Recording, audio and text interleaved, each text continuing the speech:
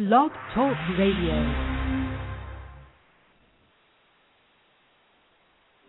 Coming to you since 1997 on KKUP Radio with over 250 guests and still going strong in their 12th year of weekly broadcasting, the International Taz and Paula Show brings to you expansive, engaging, and groundbreaking intensity on radio and now on the Internet airwaves today. Listen live every Thursday or visit Embracing Mother Earth's archives, exclusive articles, ask questions, and receive actual answers from guests anytime at TazandPaulaShow.com. Taz and Paula's special guests are experts coming from all walks of life, energizing our lives with a passion that inspires and teaches us with each of their compelling personal life journeys, with roots from ancient wisdom and bridging it with modern science. We hope today's show touches the wisdom of your heart. And now, Taz and Paula.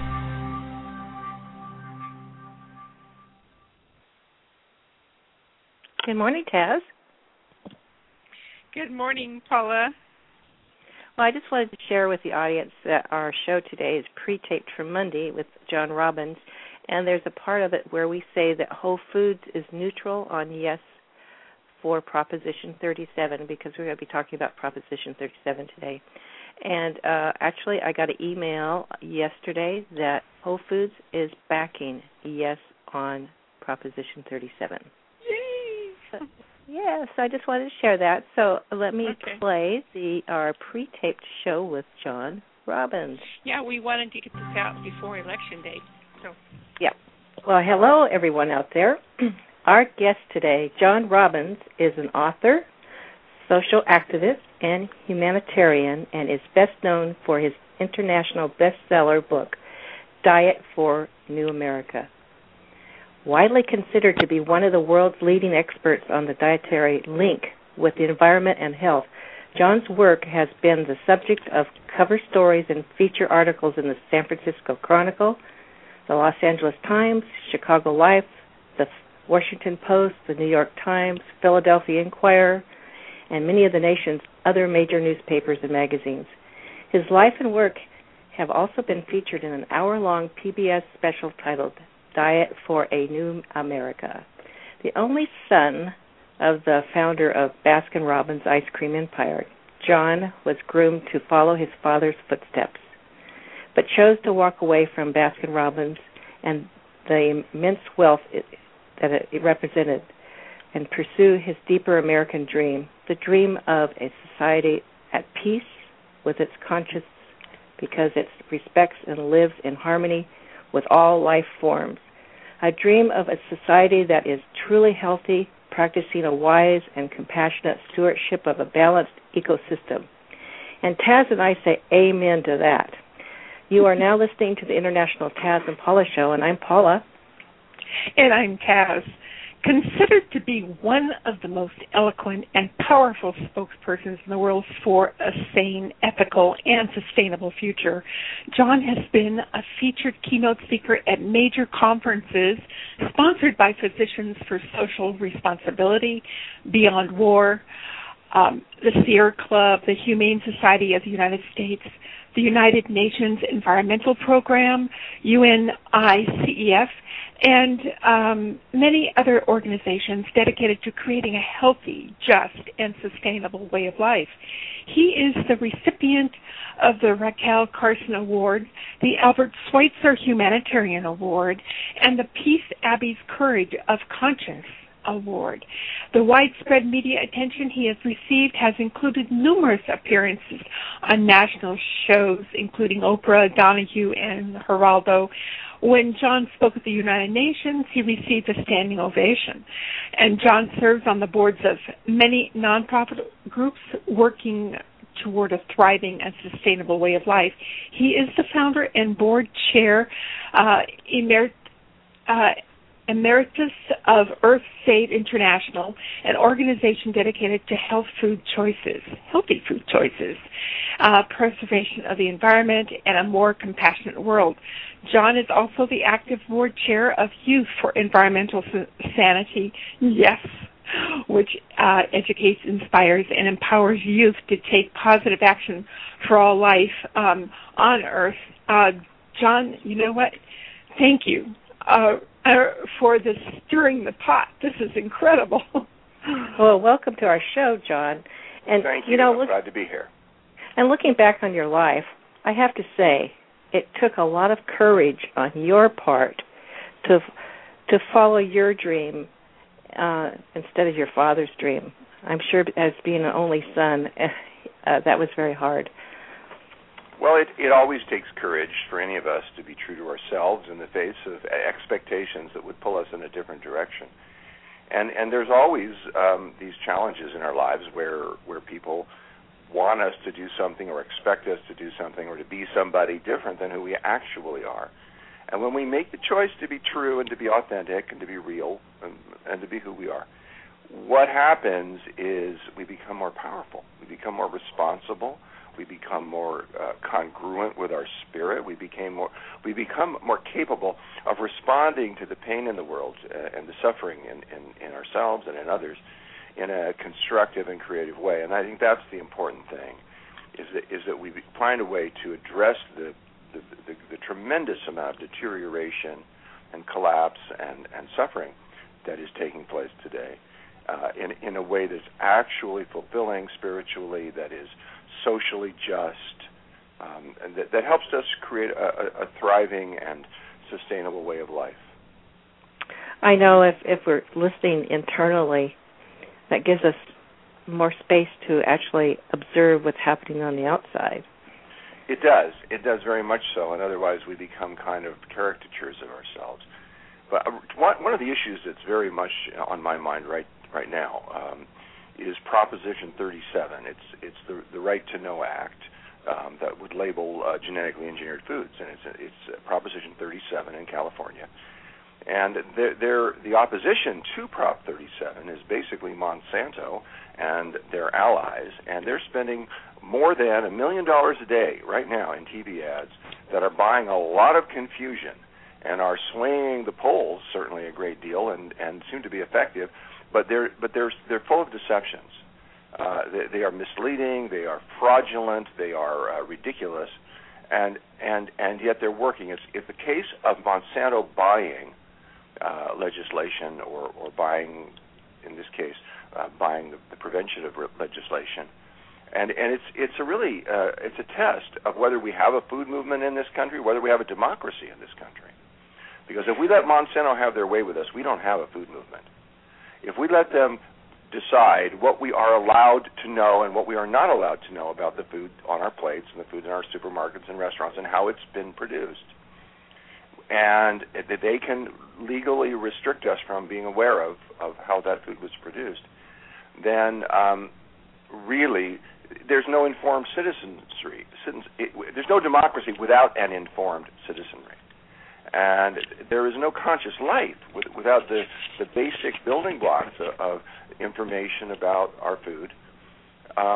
It's very fascinating to me. All of these ads that they're pummeling us with right now, the No on 37 ads, never mention the words genetically engineered or the words genetically modified or the word GMO or anything equivalent. They are just ads that say, don't, vote against 37 because it's a deceptive labeling scheme. Well, their ads are deceptive. There's nothing deceptive about Prop 37, and it's not a scheme. It's a very direct and above-board effort to get labeling so consumers can have information. John, I just want to put in that I've really been out there telling people about Proposition 37, and I am totally shocked of how many people that I talk to don't even know what GMOs are. Well, it's true, and one of the reasons is because we don't have labeling, so people aren't, it doesn't come into their awareness to think about it. Now, I'd like to explain, if I may, what they are. GMOs actually stand for, it's an acronym, it stands for genetically modified organisms. And what this refers to are seeds and plants that grow from those seeds that have been genetically altered. This is very, very different than the traditional way of breeding and hybridizing plants. And you have some tomatoes, and you say, well, that one grew the best in this soil. It's the biggest, or has the most vitamin C, or it has the best flavor, or whatever. And then you take the seeds from that plant, and over time you develop a variety that you enhance the properties that you want to. That's traditional plant breeding, and that's fine, and that's wonderful, and we've done some great things with it. What genetically engineering of food is very different. It's the splicing. It's a very high-tech procedure in which they splice genes across species barriers. They splice genes from pigs into tomatoes. They splice genes from human beings into pigs. They splice genes from viruses into cauliflower. They splice genes from viruses and pesticide-producing viruses into corn and cotton. And then they create weird frankenfoods, really. None of these foods, by the way, have yet shown any benefit to the consumer. The PR, Monsanto will say, we need this to save the world and feed the world and so forth. But if their intent was actually to feed the hungry and feed the world, there are certain characteristics that predictably they would be seeking to develop in the genetically engineered plants they're working with. It's not difficult to know what those would be. They would be seeking to develop characteristics like drought tolerance, like increased yields, like enhanced nutrient profiles, like the ability to grow on substandard soils, on highly alkaline or acidic soils, like the ability, certainly if they want to feed the hungry in the world, like the ability to grow without expensive inputs, high levels of irrigation or lots of fertilizers, because those expensive inputs aren't widely available in parts of the world where people are hungry. It's obvious those are the characteristics. If you were coming from a benevolent perspective or a humanitarian perspective, wanting to help feed the world, that you'd be seeking to develop in the plants you were working with. But in fact, after 20 years, there is not a single genetically engineered plant in production today or in the pipeline to my awareness that has any of those characteristics. What they have developed, what the GMOs that exist, and there are a lot of them, most of our soy crop, most of our corn crop, almost all of our cotton crop, these are big, big crops, are genetically engineered, but they don't have any of the characteristics I just described. What the characteristics that they do have that have been genetically engineered into them is that they are, in the case of cotton and corn, they produce insecticides in every cell of the plant. They are living insecticide manufacturing facilities. And that includes the corn kernels, and includes the cotton seed that is made into an oil that sometimes finds its way into our food, and the corn kernel that is in all kinds of foods that we eat. And every cell of that plant, including those parts that we eat, are living insecticide factories. And they also have genetically engineered the characteristic into soy and many other crops to withstand unlimited applications of Monsanto's proprietary herbicide or weed killer called Roundup. They are called Roundup-ready plants. And this enables the farmer to spray, fly over the field with a plane, spraying Roundup, this weed killer, again and again and again throughout the growing season, killing all the weeds, but not killing the genetically engineered plant. This has led to a great increase in Monsanto's profits in selling Roundup. It's also led to a great increase in the use of Roundup and other herbicides similar to it, and has had very, very devastating effects on the environment, just spraying megatons of this insecticide. Monsanto is and has been the primary player in the biotech world, in the genetically engineering of foods. Monsanto previously was essentially an agrochemical company. They are the ones who brought us DDT. They're the ones who brought us Agent Orange. They said those products were safe. They weren't. Now they're saying that genetically engineered foods are safe. Should we believe them? Well, they have made it so, their power in Washington has been such that they have been able to influence policy to the extent that there's been no requirement that there be pre-market testing of these foods. So we don't know if they're safe. Now, there has been some testing on animals, and those tests are very alarming. They suggest very real possibilities that these foods may be producing allergies in people, leading to birth defects in people, increasing cancer rates in people, producing autoimmune dysfunctions in people. They are certainly doing those things to the animals that are tested. We're being guinea pigs right now, and remarkably, we don't even have labeling, so we don't know. People don't know that it's in their food. They don't know which foods contain them and which don't. And this Proposition 37 is not about making GMOs. It's not putting a warning label on it. It's not saying you can't sell it or can't buy it. It's not doing anything like that, although the No on 37 ads imply they do. What Prop 37 would do is simply require foods that are genetically engineered to have a label that says so. That's all. It wouldn't cost anything to the consumer because they would just it doesn't cost anything to add that to the label that's already there. Monsanto is telling us in their No on 37 ads, deceptively, that if Prop 37 passed, and I sure hope it does, it would raise the average family in California's annual food bill by $300 or $400. That's not true. There's no truth behind it whatsoever. There would be no added cost to consumers. Adding a few words to a label costs nothing. Labeling didn't raise costs at all in the 50 other countries that require labeling, and it won't raise costs here. They came up with that figure through a PR company in Maine that they hired, the state of Maine, that did focus groups, and they tried to say what number would be high enough to scare people and influence their votes, but not so high as to lose credibility as to seem inflated. And they came up with the figure $300 to $400, and that's what they're putting out in their ads, as if it were the product of economic calculations. The PR company that came up with those numbers and that designed those ads has no economists working for them and has no economic expertise. Well, what's frightening about GMO is cross-pollination. Mm-hmm. I mean, very much so. And what happens, for example, let's look at corn. Corn pollinates through the air. The pollen drifts in the air and can travel great distances.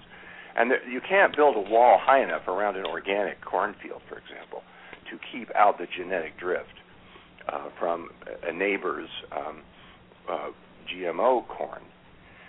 So there will always be some small amount of genetically altered material in some, for example, in organic corn, unfortunately, now.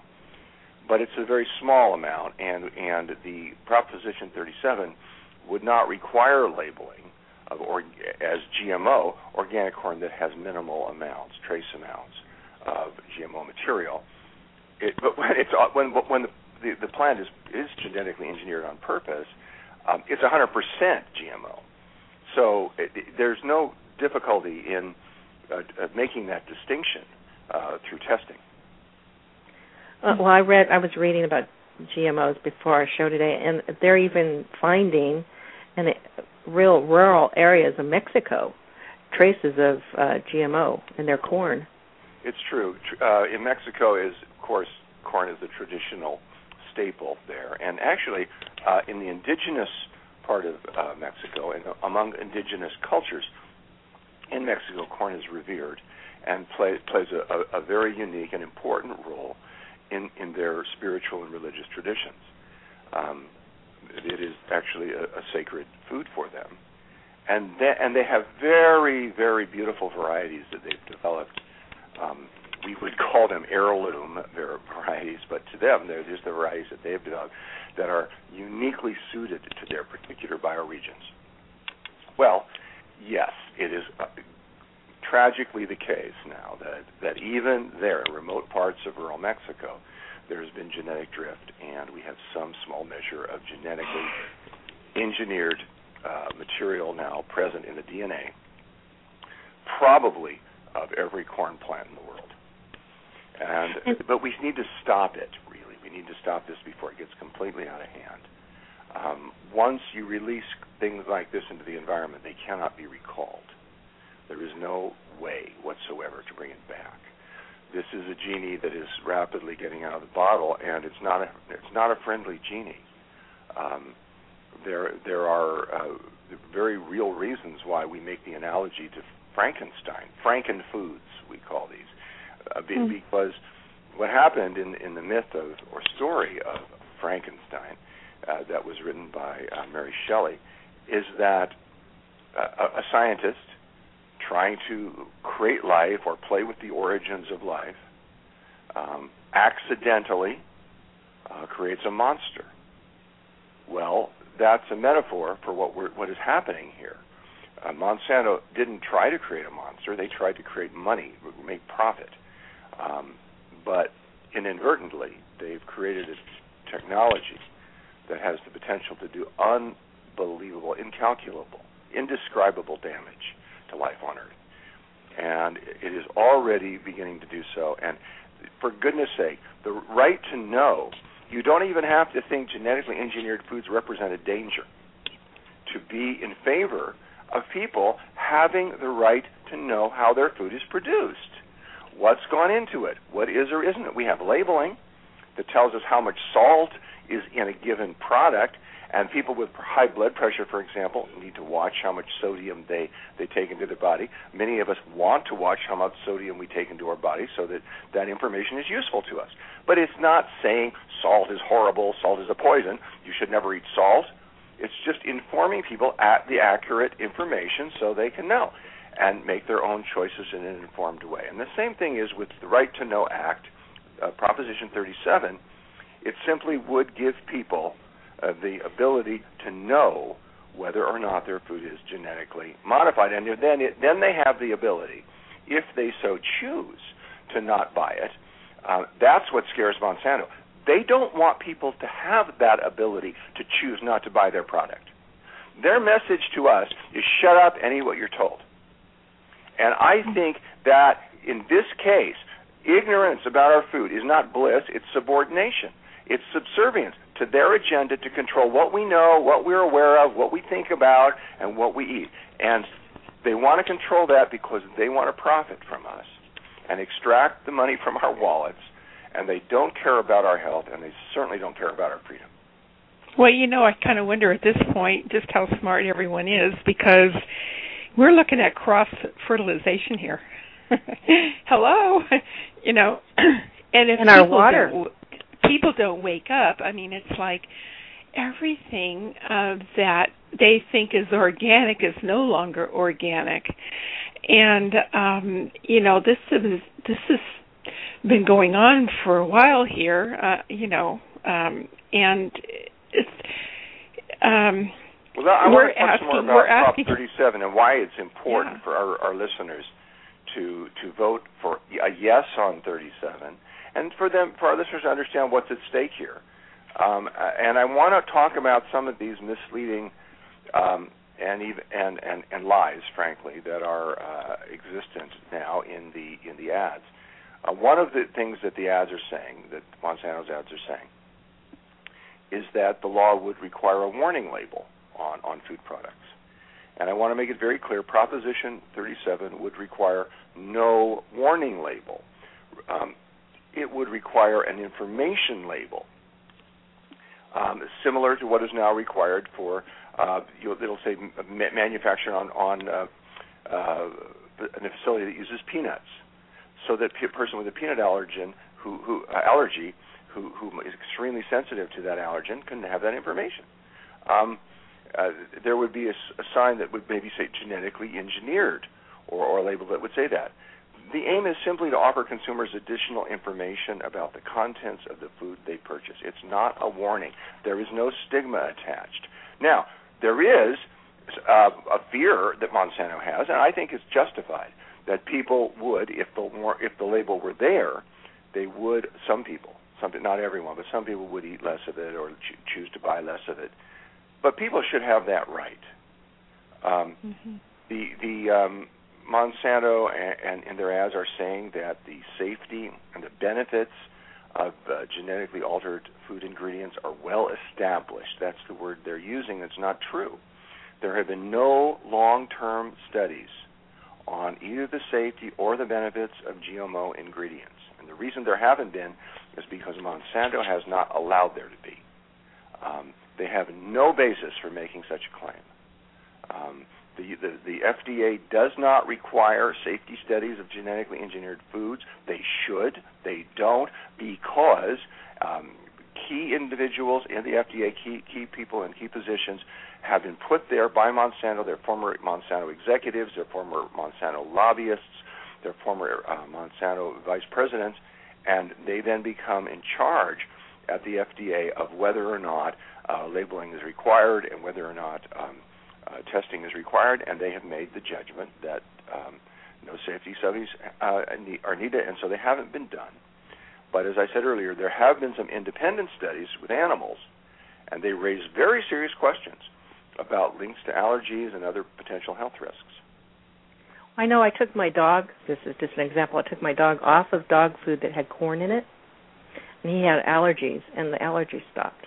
So that's just a prime example. That's interesting. The corn crop in today in the country, as for the last 10 years, has been all GMO. By all, I mean over 90%. Organic corn is not. There is the issue of pollution, genetic pollution that we mentioned earlier, but that's minor. You can still be pretty safe with organic food. But if it's not organic in the world of corn and also in the world of soy, then it's almost absolutely certain to be genetically engineered.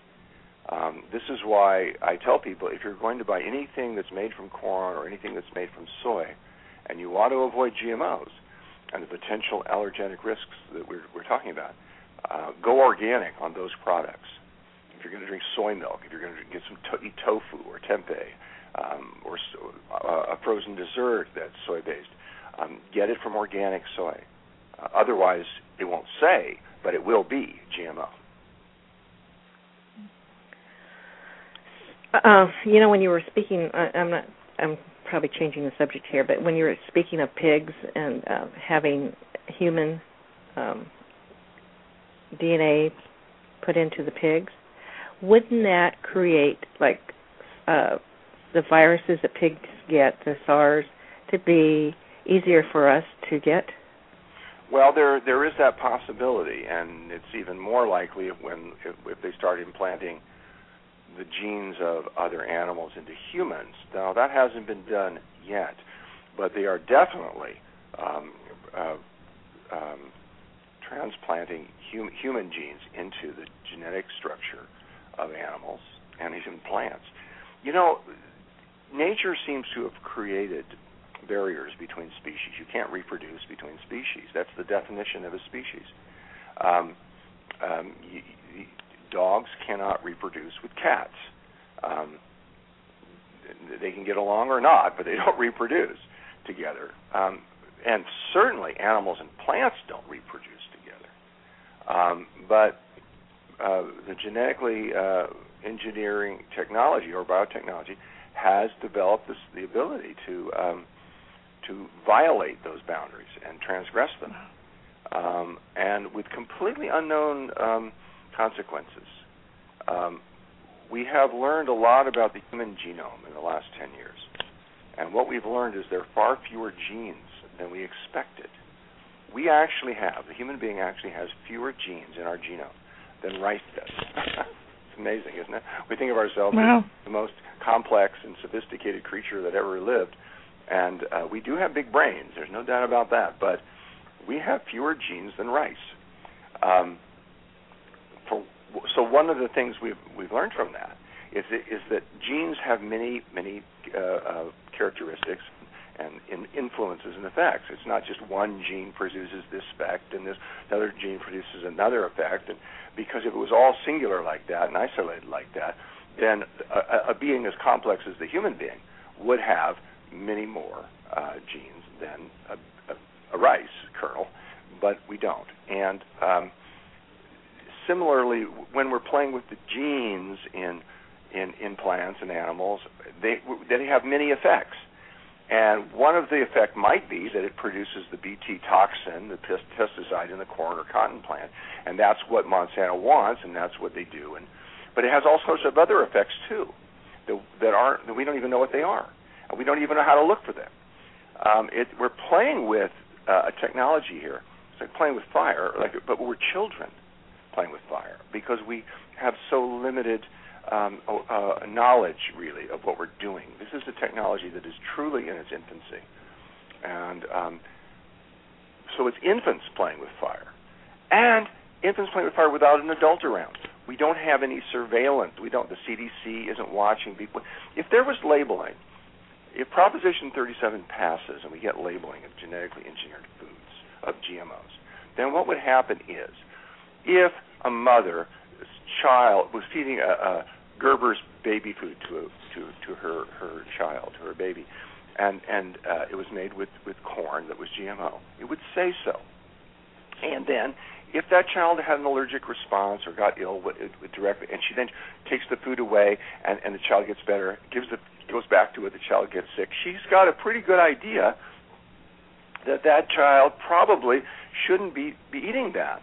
And so she might now keep it away from it. But she could then go to her pediatrician and report this information. The pediatrician could go to the CDC with that information. There would be surveillance. We would be tracing it. We could track it. And this is Monsanto's big fear. Because if there was surveillance and we could track it and trace it, the health consequences of these foods, there would then be liability. And from a financial point of view, that is what they fear the most. They fear that more even than losing market share as a result of fewer people buying the products if they got labeling. The big fear they have underlying this massive effort to intimidate the public into voting no on 37 is that there would be tracking, there would be surveillance, there would be liability. And they have every reason to believe from their studies that they have not released to the public that that would lead to financial catastrophe for them. And that's because it is, in fact, leading to a health catastrophe for people. And we really need to not let Monsanto run roughshod over our right to know what's in our food. We're like being treated like lab rats. We are exactly. Yeah, and it's even worse because with lab rats, you have rats in a cage, and scientists are doing something to them, and there's a control group, and they're doing something else to that control group, and they're watching to see what are the differences in result. Hopefully, to learn something, perhaps, of use to humanity or to somebody. In this case, we're a bunch of lab rats, all right, being fed this food, but nobody is even tracking. There's no control group. There's no surveillance. There's no research being conducted. We're just we're being treated like guinea pigs or lab rats without any scientists around. That's what I mean. There's no adults. Infants playing with fire, nobody watching, nobody taking any responsibility for the safety or well-being of the public. Right. The FDA should be doing that. But the FDA, they put people in place in these key positions of the FDA to make these rulings that come literally, in the revolving door, as it's called, from Monsanto. These are people who are very highly paid to do the bidding of this corporation that has been polled, many polls. What's the most hated corporation in the world? Monsanto has won. Well, there are some countries that won't even let them in, right? That's right. And you know, when I see Monsanto being awarded the dubious honor of the most hated corporation, I'm impressed because, you know, the competition is pretty stiff. There's some other companies. I'm thinking of BP. I'm thinking of Halliburton. We've got some bad actors, unfortunately, in the corporate world, and I have to say Monsanto is as bad as any or worse. You know, Whole Foods at the beginning of when 37 first was on the ballot, they were against it. Now, because of some pressure from people. They're neutral. But they did write an article that they were against it because of lawsuits. So when I was thinking of lawsuits, I was thinking of lawsuits against Whole Foods. But now you're talking about Monsanto, so this totally makes sense. Mm-hmm. Yeah, Whole Foods tries to avoid taking political stances. Their CEO, John Mackey, is a libertarian, and he tries to avoid that. The company is a food. It's a big supermarket. It's better than Safeway, The interesting thing is that the one of the things that the No on 37 campaign, Monsanto and its allies, are saying is that there would be a lot of lawsuits if 37 were to prevail. And please do vote on yes on 37. There won't be more lawsuits. That's absolutely ridiculous. There are no incentives built into the law, and in fact there are disincentives built into the law for that. What would happen is that the companies would label the products, and that's what would happen. There wouldn't be lawsuits. This is the Trial Lawyers Association has nothing to do with the writing of this legislation. They have nothing to do with the visioning of it. I know the people who created it. The ads say they're special interests. They're not. They're people. I like to think they're kind of special people, frankly. But I'll tell you who's a special interest. Monsanto's a special interest.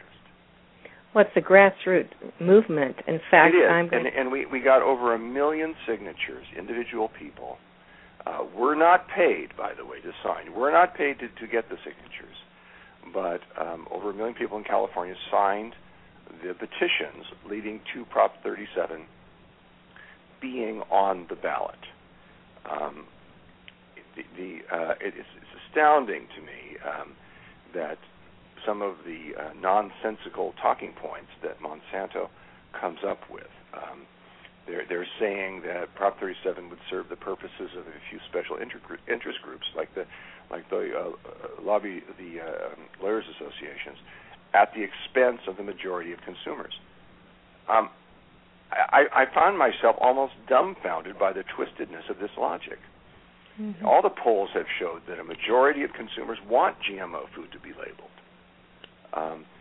You start to wonder about when you see them resort to such absurd talking points and such deception. You start to get very cynical about their efforts, and you realize they will say whatever they think will influence voters to vote against this proposition, whether or not it's grounded in reality. They don't ask if something is true, if it's accurate, as a criteria for whether they say it in their ads. And there's no one holding them, their feet to the basic fire of truth. It's as though we as a society, there's something about our public discourse, our public conversation, that's degenerated to the point that we don't require that something be true in order for it to be considered valid and part of the conversation. And that, to me, is actually almost the definition of insanity. And it certainly opens the door to flagrant dishonesty and flagrant abuse of the public trust and flagrantly false advertising. Well, after hearing their ads, it has made me not believe in any political ad I see because of the way they twisted everything. I'm thinking, well, every other ad could be twisted the same way. Yeah, it's true. One of the things that consumers can do. Well, I have some expertise on Prop 37, but there's a lot of propositions on the ballot that I don't, and in that I'm similar to all the rest of us. And what I try to do is say, well, who's supporting this proposition? Who's on the other side? Who's funding it? Who's funding it? Who's fighting it? And I think that will give me some indication of who I would be aligning with, voting for or against. And that's sometimes telling for me. And I'll tell you who is behind, who's funding the No on 37 ads. It's Monsanto, to the tune of $10 million so far, DuPont, the other large GMO company. BASF and Bayer, two other companies that produce genetically engineered foods and agrochemicals. Dow Chemical Company. And also, interestingly, Pepsi and Coca-Cola and the Grocery Manufacturers Association, which is the trade lobby of processed foods. And the reason that Pepsi and Coke are involved in this, and they're spending many millions of dollars, is because they use corn syrup and high fructose corn syrup, and it's cheaper when it's GMO. So they like that, and they're trying to keep their costs down, and they don't care. They don't want to have to, actually put actual sugar, as if that's such a great thing, in their product.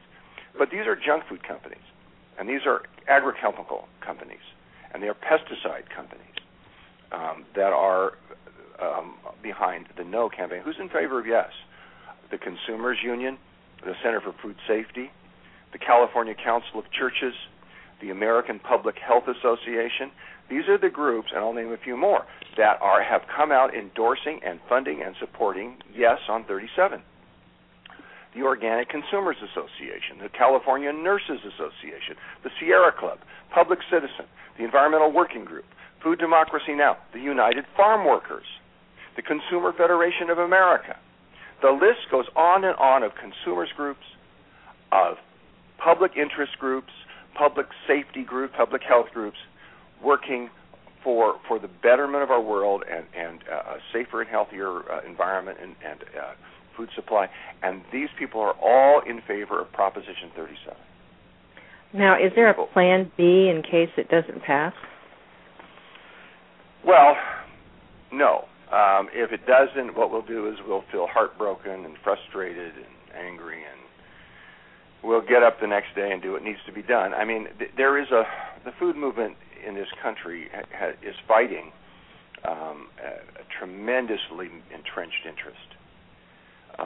The money that big agriculture, the agrochemical companies, the industrial agricultural machine, agribusiness, is making off of selling us foods that are dangerous to the environment and their production, dangerous to our health and their consumption, is just it's almost incalculable, the profits, and they don't want to give that up.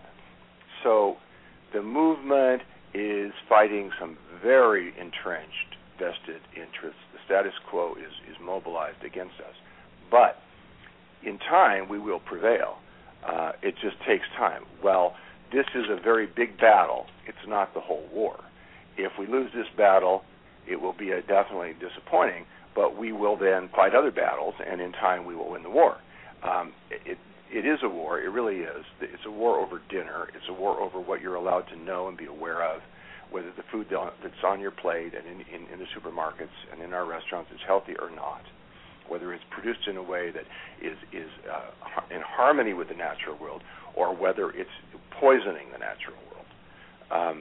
These are big decisions, and we're fighting very, very big vested interests here.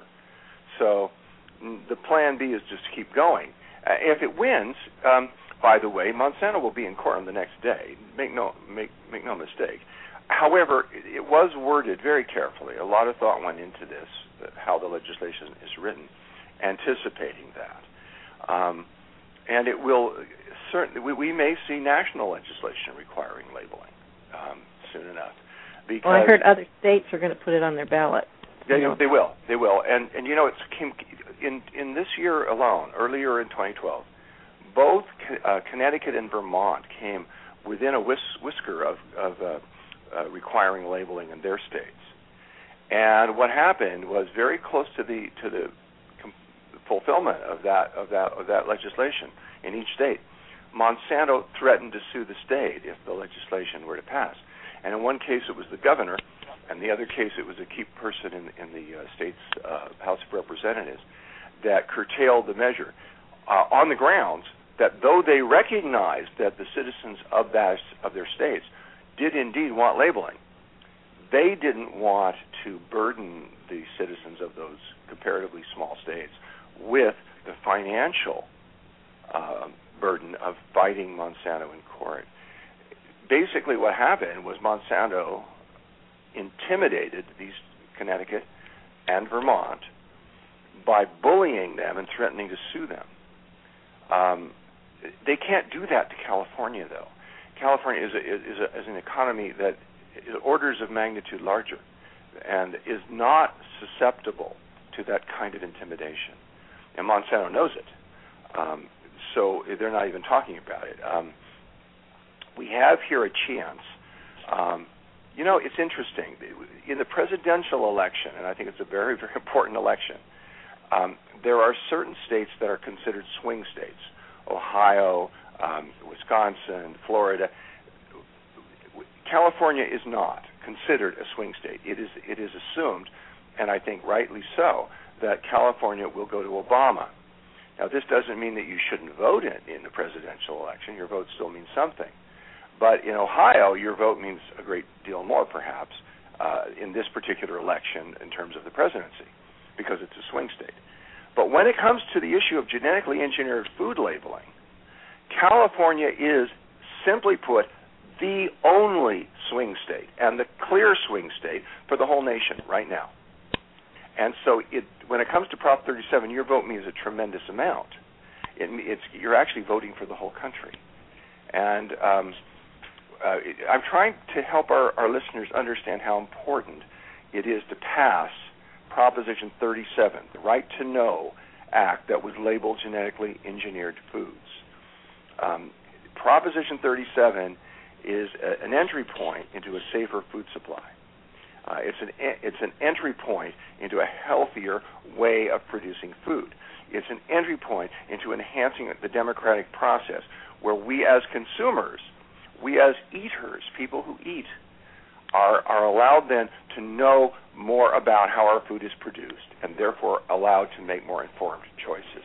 That is basic. No one's trying to control what choices anybody makes. What we're trying to do is allow everyone to have the information so they can make choices and you can make choices and I can make choices and everyone can make choices that are in accord with our own values and criteria for making the decisions we want to make. Without the information, without knowing which foods are GMO, we don't know what we're doing. We're eating in the dark, and that's how Monsanto wants us. I want us to eat in the light. I want us to live in the light. I want us to have more awareness and consciousness in how we live. And there is actually a war on awareness going on, and this is it. I know. Well, I think people are. I was going to say farmers markets are getting more popular because of this reason. Yes, when you go to a farmer's market, you first of all, you meet the farmer, you know where it's grown. It's a wonderful thing, actually. I love farmers markets. I shop at them myself very often. We're very lucky in California that our climate allows us to have a terrifically, a wonderful, prolific, locally grown food supply most of the year. And so you get to meet the people. You know if it's organic or not. If it isn't, you can find out what kind of sprays they've used and how often. You get to, and the food is fresh, and it's you see it and smell it, and the colors are gorgeous. It's really a different experience, isn't it, than shopping at Safeway? It certainly is. Yeah. Well, supporting our health is everybody wants to support their health, but they don't really know what goes into it here. And, no, they don't. And that, again, this is why it's wonderful that we have organic labeling, and that means something. Organic certification means something. It means, for example, that there's no GMOs in it. It means that the food was grown without pesticides. It means a lot of different things. It means that the food wasn't irradiated. It means that it was grown without synthetic chemical fertilizers. It's grown with organic soil enhancements. There's a lot of the good things about organic food. Now, a person may or may not choose to buy it. Sometimes it costs more, unfortunately. But it is available to make the choice because you have the information. And it is against the law. It is criminal to lie about that. If somebody doesn't have organic certification and they're not growing organically, and they say they are, that's false advertising. That's defrauding the public. And if that is found out, they will be penalized heavily. That's not fair. That's against the law, and it should be. Well, we want to increase the awareness now and also allow us to know which foods are genetically engineered. I actually, there's certain labels where we have on some products it says fair trade. That's because there are some crops, chocolate, coffee amongst them, which in some cases are grown with slave labor. And fair trade practices prohibit that, of course. And I'd like to live in a world where there was no slave labor in any of our foods or products, but we're not in that world, so at least we can do is know which are the ones that aren't exploitive like that. The movement to have more information about the food we eat, I think, is critical, and I'd like people to know which foods are healthier and which ones aren't, and I'd like them to know which ones are produced in a way that's in alignment with their values and which ones aren't. Well, John, if you think about it, you're looking, if people can just hear the words, where they can inoculate a seed, like put a needle into a seed and alter what goes into it, and use substances that we are not even that aren't even healthy for us, and yet like we are part of the lab rat aspect, and people don't think about that because they think that everything is just grown. They don't have time to think.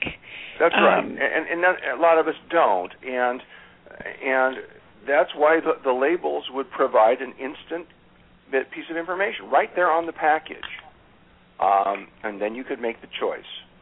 And what about the animals that are fed corn, GMO corn? Animals, for example, meat from livestock who have been fed genetically engineered feedstuffs, corn and soy and so forth, would not be labeled as GMO because, even, for example, if you ate some genetically engineered soy or corn, and you probably have without knowing it, that doesn't make you doesn't change your genome. It doesn't make you genetically engineered. It may make you ill. It may harm you, but it doesn't change your genetics. It doesn't. It's not. You haven't become a genetically engineered organism as a result of eating genetically engineered foods. So, in alignment with the way it's done in the European Union and in the over 50 nations that have already labeling requirements, totally keeping that pattern, we don't in Prop 37 ask that there be labeling of food from animals who were fed GMO feed. But if the animal itself is genetically engineered, then it does need to be labeled. And unfortunately, we are on the verge of having a frankenfish. There's a salmon that has been genetically engineered. It is not on the market yet, but it is very close. We're talking about frankenfish, and it's something I particularly want to stop. There's a whole other discussion about the health and safety and environmental dangers of this genetically engineered salmon. But the would it be put in the rivers? Would it be able to spawn with fish that aren't? Well, that's the whole point. They would be growing in fish farms, but they'd get out, and then they'd mate with, and they'd have this tremendous growth advantage because they grow much faster. And they soon take over, and then probably end up. If you have an island with deer on it, and the deer population grows too fast, and you get too many deer, what will sometimes happen is they eat all the plants that they can eat, and then they all die out, and the population can die off completely because it's out of balance if the predators are removed. What happens in this case, what would happen with the salmon, is these genetically engineered salmon. Salmon normally actually grow 2 months of the year, and 10 months of the year they don't grow. But they've altered the genome of the salmon in such a way so they grow all 12 months of the year. They grow 6 times as fast in a year as the typical salmon. They eat voraciously, and as a result of that, if they got out and took over, they would whatever it is that salmon eat in a given marine biosystem, they would decimate it. They would eat it all up, and then they might die off, and we might have the end of salmon on Earth.